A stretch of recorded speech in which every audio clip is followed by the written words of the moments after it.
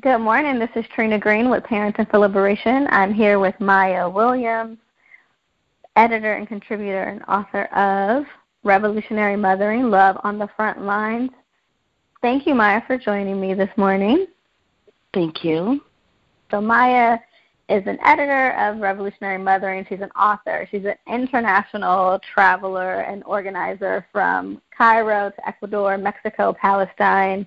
She's done print and radio journalism internationally. She's produced and directed a theater program for community folks. She's a doula, a poet, a writer, and her most radical work is being a mother. So welcome, Maya, to the podcast. Could you tell me more about who you are? Well, I think you did a really good job. The thing I would add is that, I became a mothering because I was doing community organizing and community building with really amazing mothers. And that was my inspiration for wanting to be a mother myself. I worked in Palestine, and then I worked a bit in the Congo, and that was what inspired me, working with those women and seeing the ways that mothers are at the center of their community and the way that they're the ones who are really doing the community organizing and holding it all down and so on and so forth. That was part of the inspiration for me wanting to be a mother myself. So that's probably about it. You said that they held it all together and hold everything down, and there's a piece in the book, Revolutionary Mothering, where you actually talk about the birthing process and mothering as like breaking us up, that like we actually have to break apart to help us rebuild. And so can you tell me a little bit about that, like that breaking and cracking part? Well, what I'm basically trying to say in that piece is that sooner or later in being a mother, whether it's during the pregnancy or the birth or in, the taking care of a baby, or even like when your kid becomes sort of elementary school years, they become a teenager, just somewhere along that path of being a mother, you will be broken apart. For me, that's like me on the floor, crying, feeling like there is nothing left. I have nothing left to give. And I think that almost every mother sooner or later gets to that stage, that it just breaks you. And to me, whenever that happens, it's a birthing process. That is a moment of being traumatized, and that is actually a moment in which we can make some choices. In the healing from that breaking apart, in the healing from that trauma, we can choose either to become harsher, angrier, and more bitter and more closed off and more controlling of other people, or we can make that moment to see that, okay, I am breaking apart, I have been broken apart. This is actually an opportunity for me to be able to reach out and become more open, more community-oriented. It can be a pathway for us to be able to relate to our children and to other mothers and to be able to create community even more so, because we've had this incredibly human moment.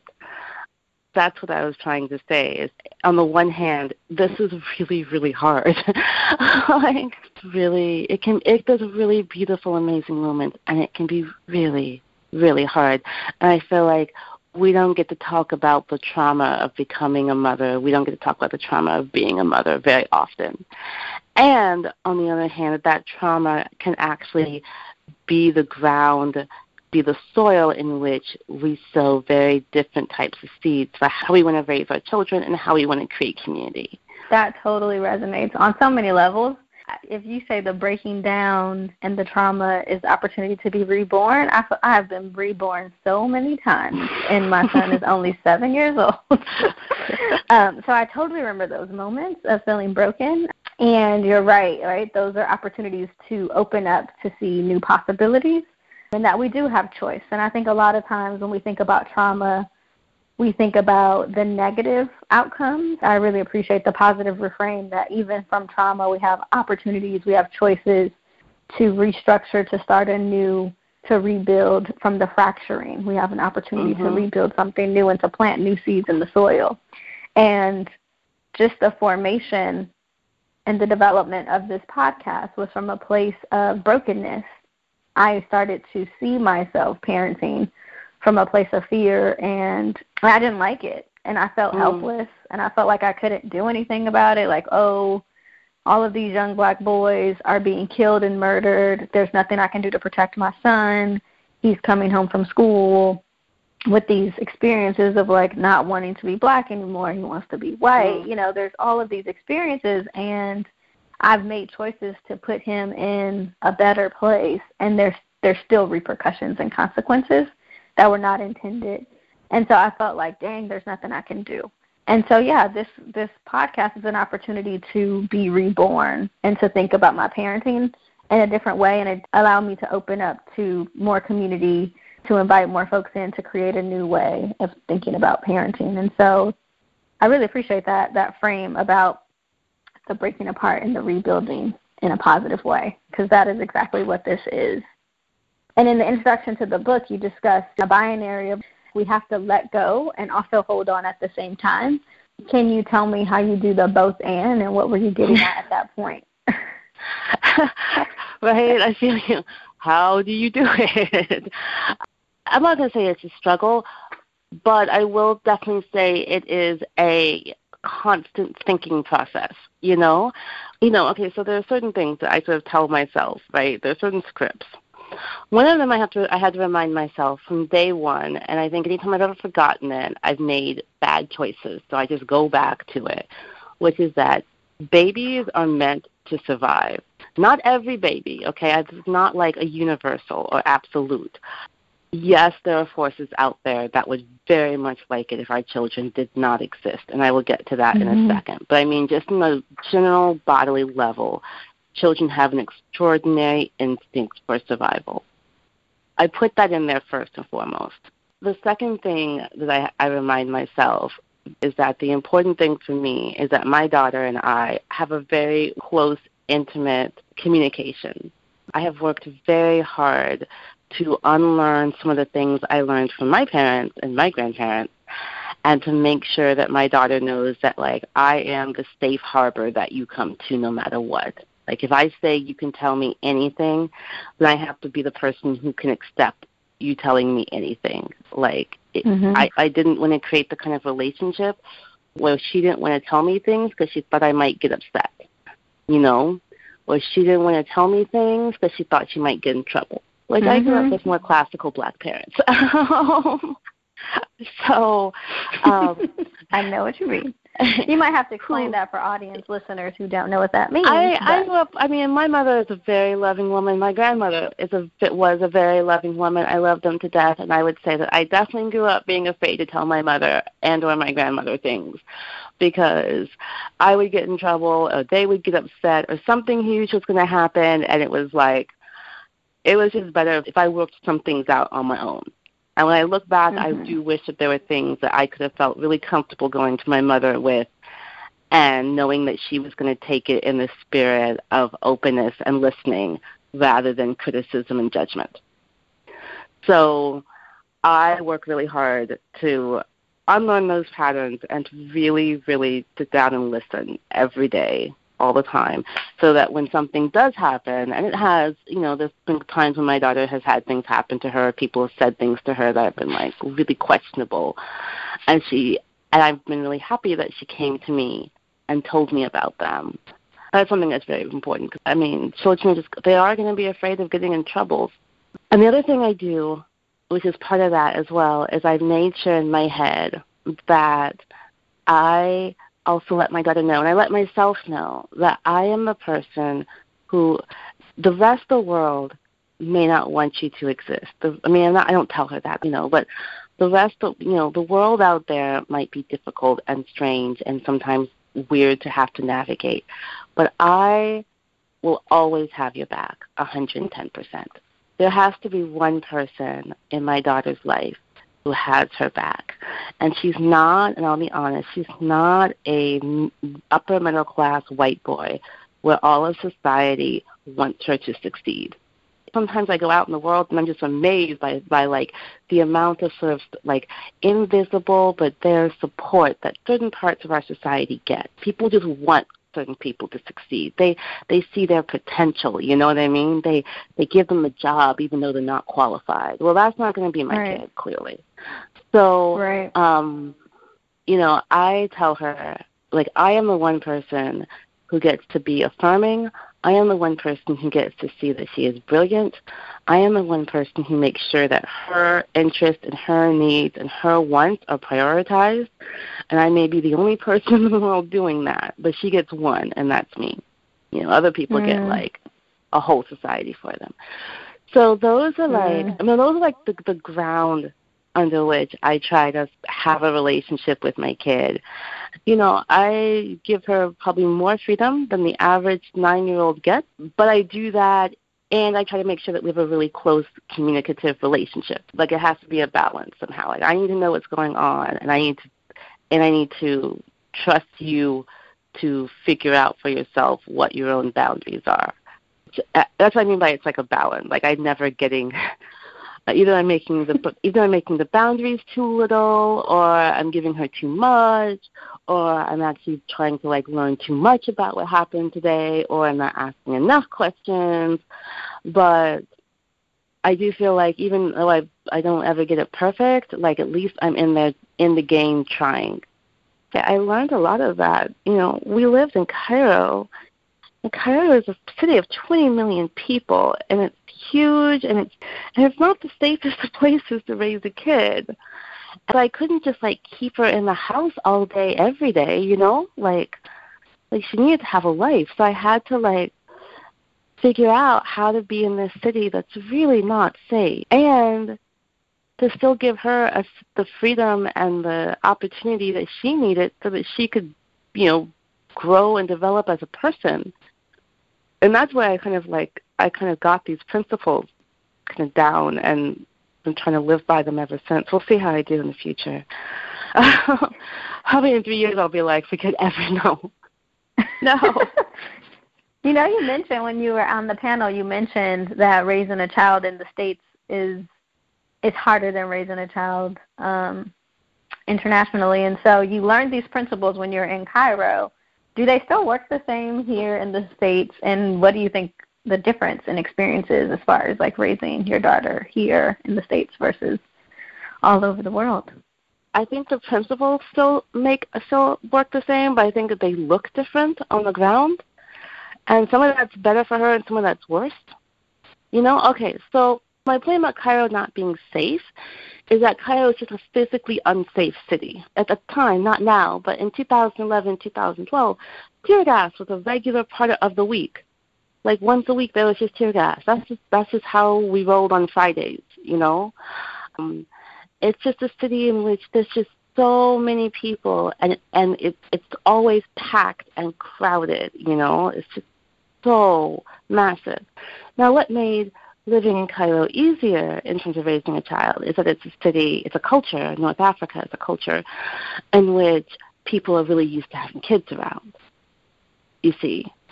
So it was really, I could take my daughter out with me and take her places and hang out with her in quote-unquote adult spaces, and no one batted an eye because I had my kid with me.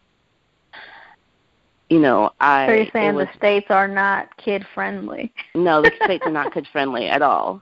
Like, it's really strange because on the one hand, probably physically it's safer. Like, all the playgrounds, you know, are all made out of plastic, and, like, you couldn't hurt yourself if you wanted to.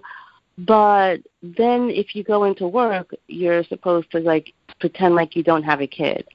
And you can't just get flex time, and you can't just bring your kid into the office and be like, yeah, whatever.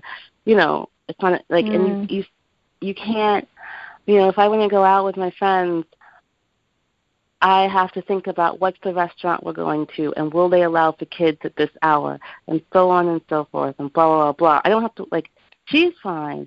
It's the places, like, everything else around us assumes that children have a very specific type of life, and you are doing damage to your child if you don't live that life, you know. Yeah. And the same thing, like, you know, when we lived in Cairo, we didn't have always a lot of material possessions or a lot of furniture or whatever, and nobody even thought about it. Like, no one even, whatever. Like, she was safe. She was full, you know. We had the basics. That was enough. And then moving back to the West, I realized there's a huge amount of material consumption you are required to do in order to be seen as a good parent. Like the amount of things you are supposed to own is just outrageous to me. And if you aren't middle class, then you can't be a good parent automatically. There's just all of these, like, the way that the U.S. is structured mothering and childhood, I feel like adds this incredible amount of stress on parents. I know I feel that stress. I totally feel that stress. Like, I try to plan things when I won't have my son, because I'm thinking about it from like, oh, he won't be comfortable. But I think you're giving me a frame that it's not even about him. It's about, well, that space wasn't created for him. So going to a restaurant or going out, right. I'm like, okay, how will he be entertained? What is he going to do? Will he become bored? Will he start to, play around? And then this isn't a place to play. So right, then, exactly. So there's all those things. Like, I think the state, we have lots of parks and we have lots of things that are created just for children, right? Like go to Chuck E. Cheese for that, go to this playland, go to this park. There are many things that are meant for people with children or for children, and the rest of the places are adults. And so, you have a child, you're supposed to be going to that birthday party, not to this lovely dinner here. Right, exactly. Where I have to say, in part, I've been really, by the time my daughter got to like 4, I would say, maybe 5, she grew up going to cafes and restaurants and hanging around adults a lot, especially because she's an only child. So there's a certain amount of that where, like, she will entertain herself for a certain amount of time in adult company. But also, when she would get up and walk around, this goes back to the safety issue. So let's say I was having dinner with friends, which I did almost every night, like at a restaurant. So, because that's what you do in Cairo. Not everybody, but like that's one of the things that you do is that you go out to eat a lot more in Cairo than you do in the States. It's also cheaper. And, Teresa would sit there and she'd eat her food or whatever, and sometimes she'd have, like, her coloring book and she'd color in it, and then she'd get kind of bored and she'd start, like, walking around. And she'd walk outside and she'd hang outside for a while, outside of the restaurant and on the sidewalk and watch people. And then she'd come in for a few minutes and she'd go back outside. And the thing is that I didn't have to really worry about her doing that because every person around kind of automatically had half an eye for her. Not just, what I mean by that is, like, I knew if I ever went outside and I was like, oh, where's my daughter? Everyone in that vicinity would know who I was talking about and could tell me where she was right then. Because they'd all kind of been watching her because she was a kid, And I think in the States that would be really scary, right? Like, I hear the frame, everybody's watching her, it feels scary, right? That everyone's watching her. There's like this different sense of like it's not communal, it's individualistic, everybody's for themselves, you have your small nuclear family, you take care of your children, it's your responsibility. Right. But, I definitely didn't feel like people were judging me, like, oh, you don't know where your kid is? I didn't feel like I had made some huge error because, like, that's a kid, and sometimes kids wander away. I don't know. It just was a very different energy around it. And we still do it here, which is, but I think it would be, I've noticed that we're one of the few parents who have children our age who do that, Right. Like, I've totally noticed don't do that. That brings me back to the conversation that we started at the panel in Los Angeles. When I told you I was parenting from fear and I wanted to protect my son, what could I do? And your, like, blunt, brutally honest answer was, well, the world isn't safe. It was, like, very matter of fact, like, but I just want to let everyone know in the room that the world isn't safe. And it was kind of like, boom, we know that it's not like it's not the truth. And at the same time, like, I'm the parent who, like, won't let my kid walk around the block because I can't see him and I'm worried that something could happen. And I think you have a different frame. I don't know if it's because you are being outside of the States. I think it's just an orientation. So what is your orientation to the world that gives you the amazing vantage point that the world is not safe and that does not cause fear or cause you to shut down. It helps you to expand more. And then what do you think makes other folks, such as myself, what conditions us to believe that we can protect? I mean, you said earlier that babies are meant to survive and children are meant to thrive. And all that time you were saying that, I was like, but there's so much in the world trying to take them out, right? Like, I feel like I'm supposed to be, like, that's my duty to protect. What has helped you, like, let go of all of that, if you ever had it at all? Well, I do think it's our duty to protect. Like, I'm going to go to the end of the question in the beginning. I think that it is my duty to protect. And if someone says something to my kid, if you freaking look at my kid wrong and you catch me in the wrong mood, you will get the fullness. I will let you know in such a full way exactly where you can go. Like, I was joking with friends of mine the other day, and I was like, I'm kind of half Claire Huxtable, half hippie mama. Like, part of me is just like boho and so on and so forth, and part of me will really let you know in words and action if you come anything for my kids. Okay, let me explain to you how this is going to work. Like, this is going to, yeah. Mm-hmm. But so that's the one half. The other half is, okay, I'll be honest. When I first understood that I wanted to have a child, I was working in war zones, and I actually got pregnant. I was working in Palestine in 2006, and Israel was bombing Lebanon. It was during the Israeli-Lebanese war, and Israel at the same time was also bombing Gaza, and I was in Palestine. And let's just say, we were under like very difficult conflict circumstances, and I woke up one day and realized I was pregnant. And I was thinking, okay, how am I going to raise my kid? How am I going to have a kid and raise my kid in Palestine? And there's a war going on, and there's another war going on, and I live in a freaking war zone. And then I was like, you know what? Everybody around me has kids, and everyone has huge families, and everyone raises their kids here. And my kid will be raised with just as much safety as every other kid I pass by in the street. Probably, let's be honest, with more, because she'll be a U.S. citizen. So who am I to sit here and say anything? And I think that because that's kind of how I came into it, I always said, okay, it's not my job to make my kid safer. I'm saying something a little bit controversial. It is not my job to ensure that my daughter is 110% safe at every moment, because it's impossible. It's not my job because I'm not sure if that's actually the best thing for her. But also, the work that I agreed to do is work that is at times dangerous or has a risk attached to it. And that work includes me being a mother. I, in part, became a mother because these were the communities I wanted to work in solidarity with.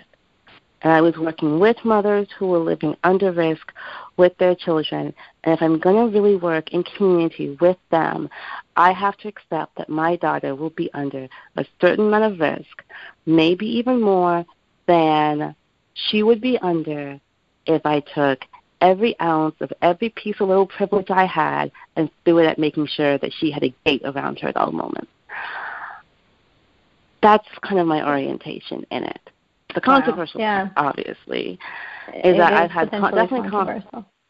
Yeah, is the people will be like, yeah, but if Palestinian mothers had the choice, they were going to raise their children in safety too.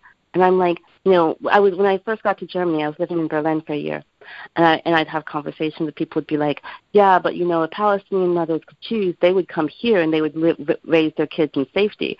And my response is, actually, the majority of mothers I've known do not want to move to Europe.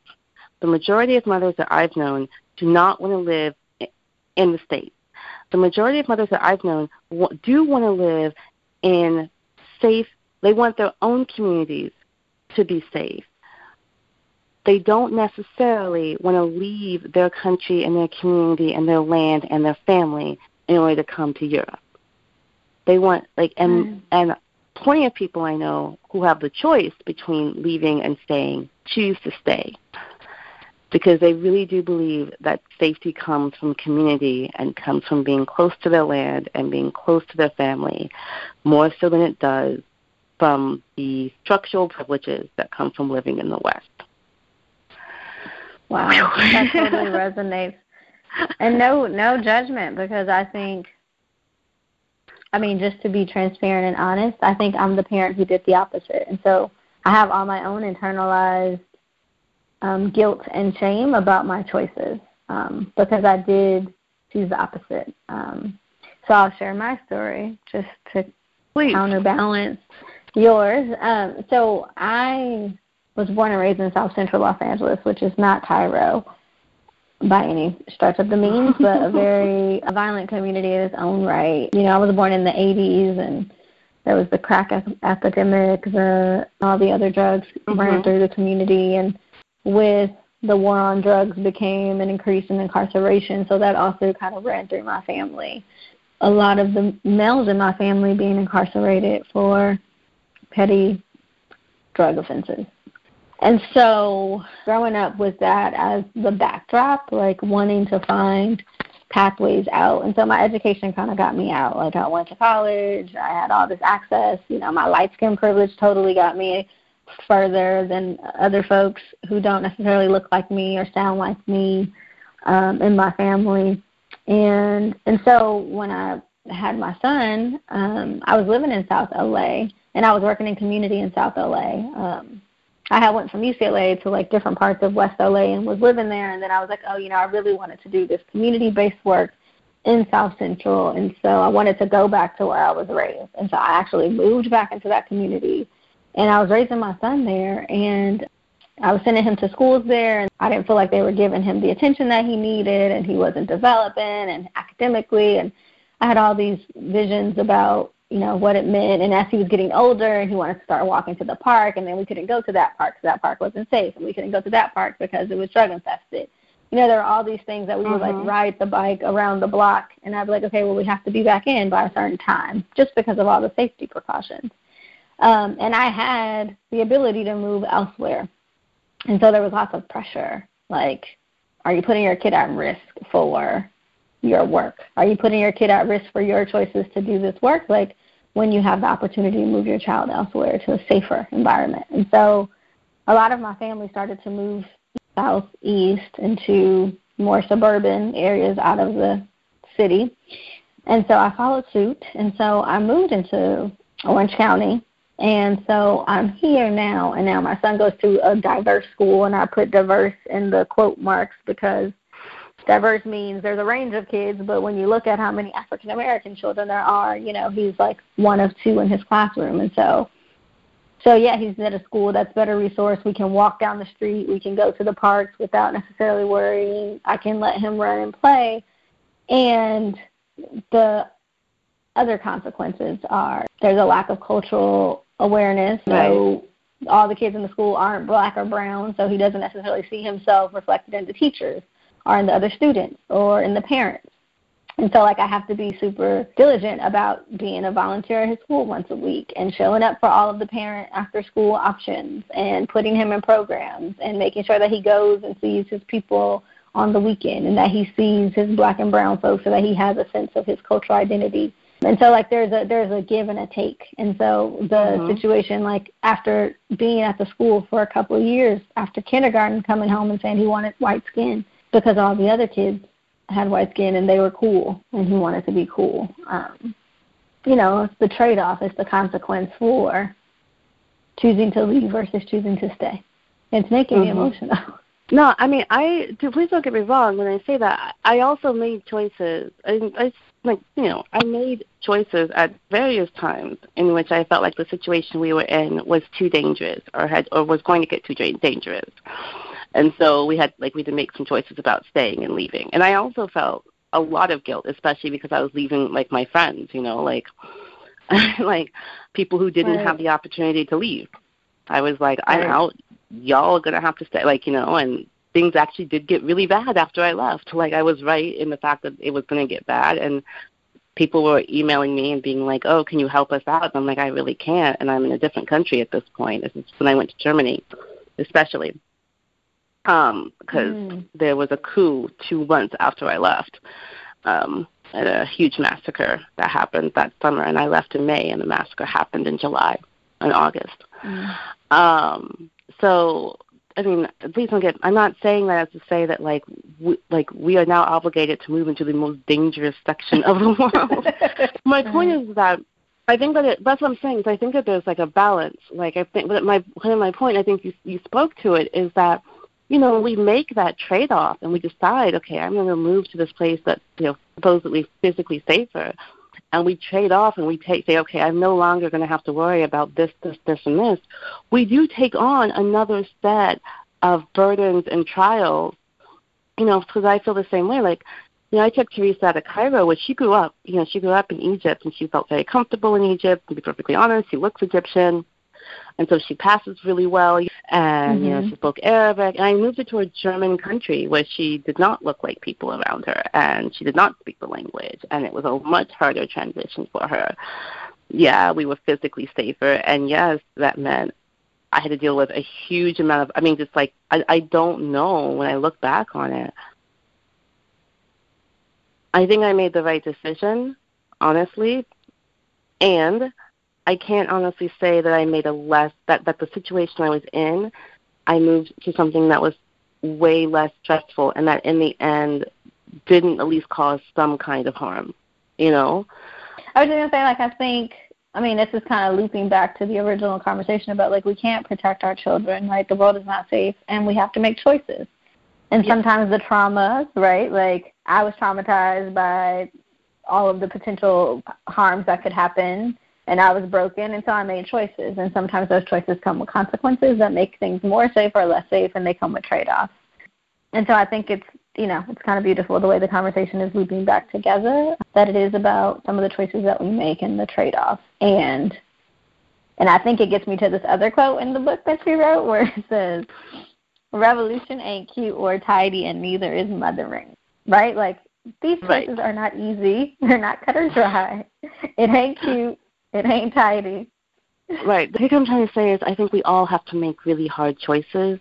When I say that the world is not safe, what I'm saying basically is that no matter what choice you make, the world is not going to respond by being safe for you.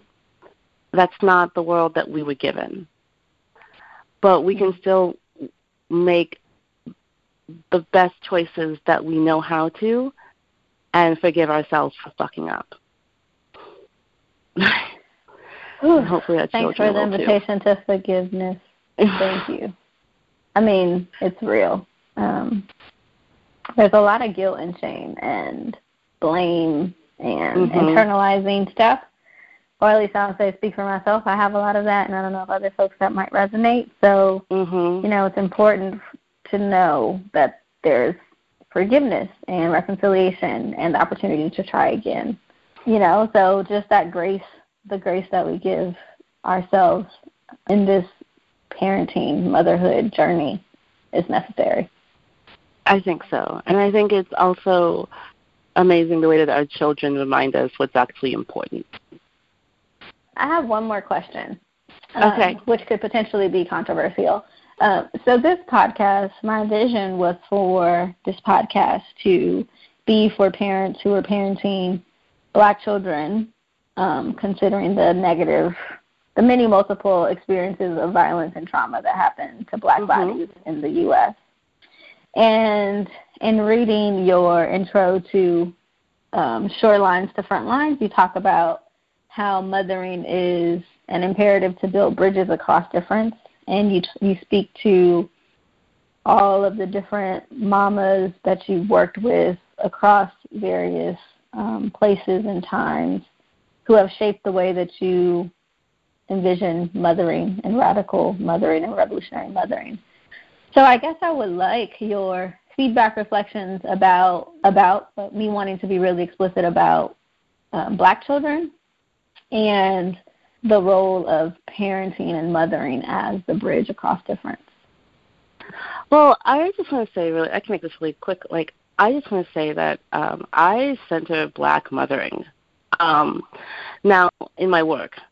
That is to say, now I have worked with a lot of different communities, and I've been really honored and blessed to be able to work with a lot of different communities, Palestinian, Egyptian, Zapatista Mayan, so on and so forth. I, though, center Black mothering, even if I'm the only Black mother in the room. And that is because, for a lot of reasons, because I feel like I'm constantly needing to do the work of pushing against anti-Blackness, no matter what space I'm in, because I think that Black mothering is what informs me. You know, I mean, that's just to be honest about where I come from and how I see the world. And because I feel like Black mothering gets such a bad rap. I feel like there's so much work that has to be done within our communities and then within sort of the larger world itself, but even just within our own communities to be able to deconstruct what Black mothering has meant. Because, Black, when I say Black mothering, I do mean specifically like African American post-slave mothering. I'll be honest, like I'm being very historically specific, because I feel like there is such a huge denigration of Black mothering and of Black motherhood and of just Black mamas in general, and there is this constant vilification of them, and then we internalize that, and we internalize these sort of neoliberal ideas that what has been a basically breakdown, just a theft from public resources and given into private hands, which means we no longer have access to the basic resources of education, of healthcare, of food, that we start to internalize it and make it our own problem. We can't, get our shit together. We can't handle our stuff correctly. We can't raise our children correctly. All we do, rather than, I just like there's just like everything has been piled and put upon Black mothers that I cannot but center them in my work. Because it is, to me, it is such the opposite of it. It is amazing that our children survive. It is amazing every time a Black child survives. It is, considering this the genocidal forces they are up against. I feel like most people in the world could learn a thing or 10 from Black mothers who do it in some of the worst of circumstances. And I don't just mean in terms of like poverty. I mean just the conceptual and ideological circumstances under which we work. Melissa Harris Perry talks about the cricket room that we work in, where we live in a world in which we do not even get to, like, we are one of those people who have to create not just positive images, but any images that are reflections of our like complexity and our creativity and our survival and our thriving, because there is almost nothing out there in the world that shows that. We do that. I just think Black mothers are amazing. I could go on. So I think centering Black mothers is an amazingly radical act, because we are so rarely centered in our work. And I think there's often, I think I was much more guilty of this when I was younger, this like desire among Black people in general, especially those of us who are quote unquote educated, blah blah blah, for us to just prove that we're diverse by like reaching out, into, and that's great. Clearly, I love learning languages and I love hanging out with people, and I think that sometimes we are we're almost running away from who we are in our own Blackness, because it has been so hard to live inside of it. So I think that there is a real question to be asked of how do we raise Black children? That's it. That is the question that this podcast is hoping to answer in discussion and conversation with many folks like yourself. I want to thank you for taking the time to talk to me. Is there anything you want folks to know, website, where to go to find more information about the book? I know your tour is coming to a close, but is there any thing that you want folks to do to connect up with you to learn more about your work? Yeah, you can, of course, order the book Revolutionary Mothering, Love on the Front Lines, from PM Press, or you can get it off of Amazon or order it from your local bookstore. We have a website called thebridgecalledmybaby.wordpress.com, where you can sort of catch up on what we're doing. And we are on Facebook. We have a page on Facebook called Revolutionary Mothering, Love on the Front Lines as well, where we post, where you can keep day-to-day contact on what we're doing. So any and all of those places, you are more than welcome to hit us up and let us know what you think. All right. So y'all check out that book. It is amazing. Check them out on Facebook because they're on tour right now, and they might be in a city near you soon. Thank you, Maya. I really, really appreciate this time. Thank you. Thank you so much.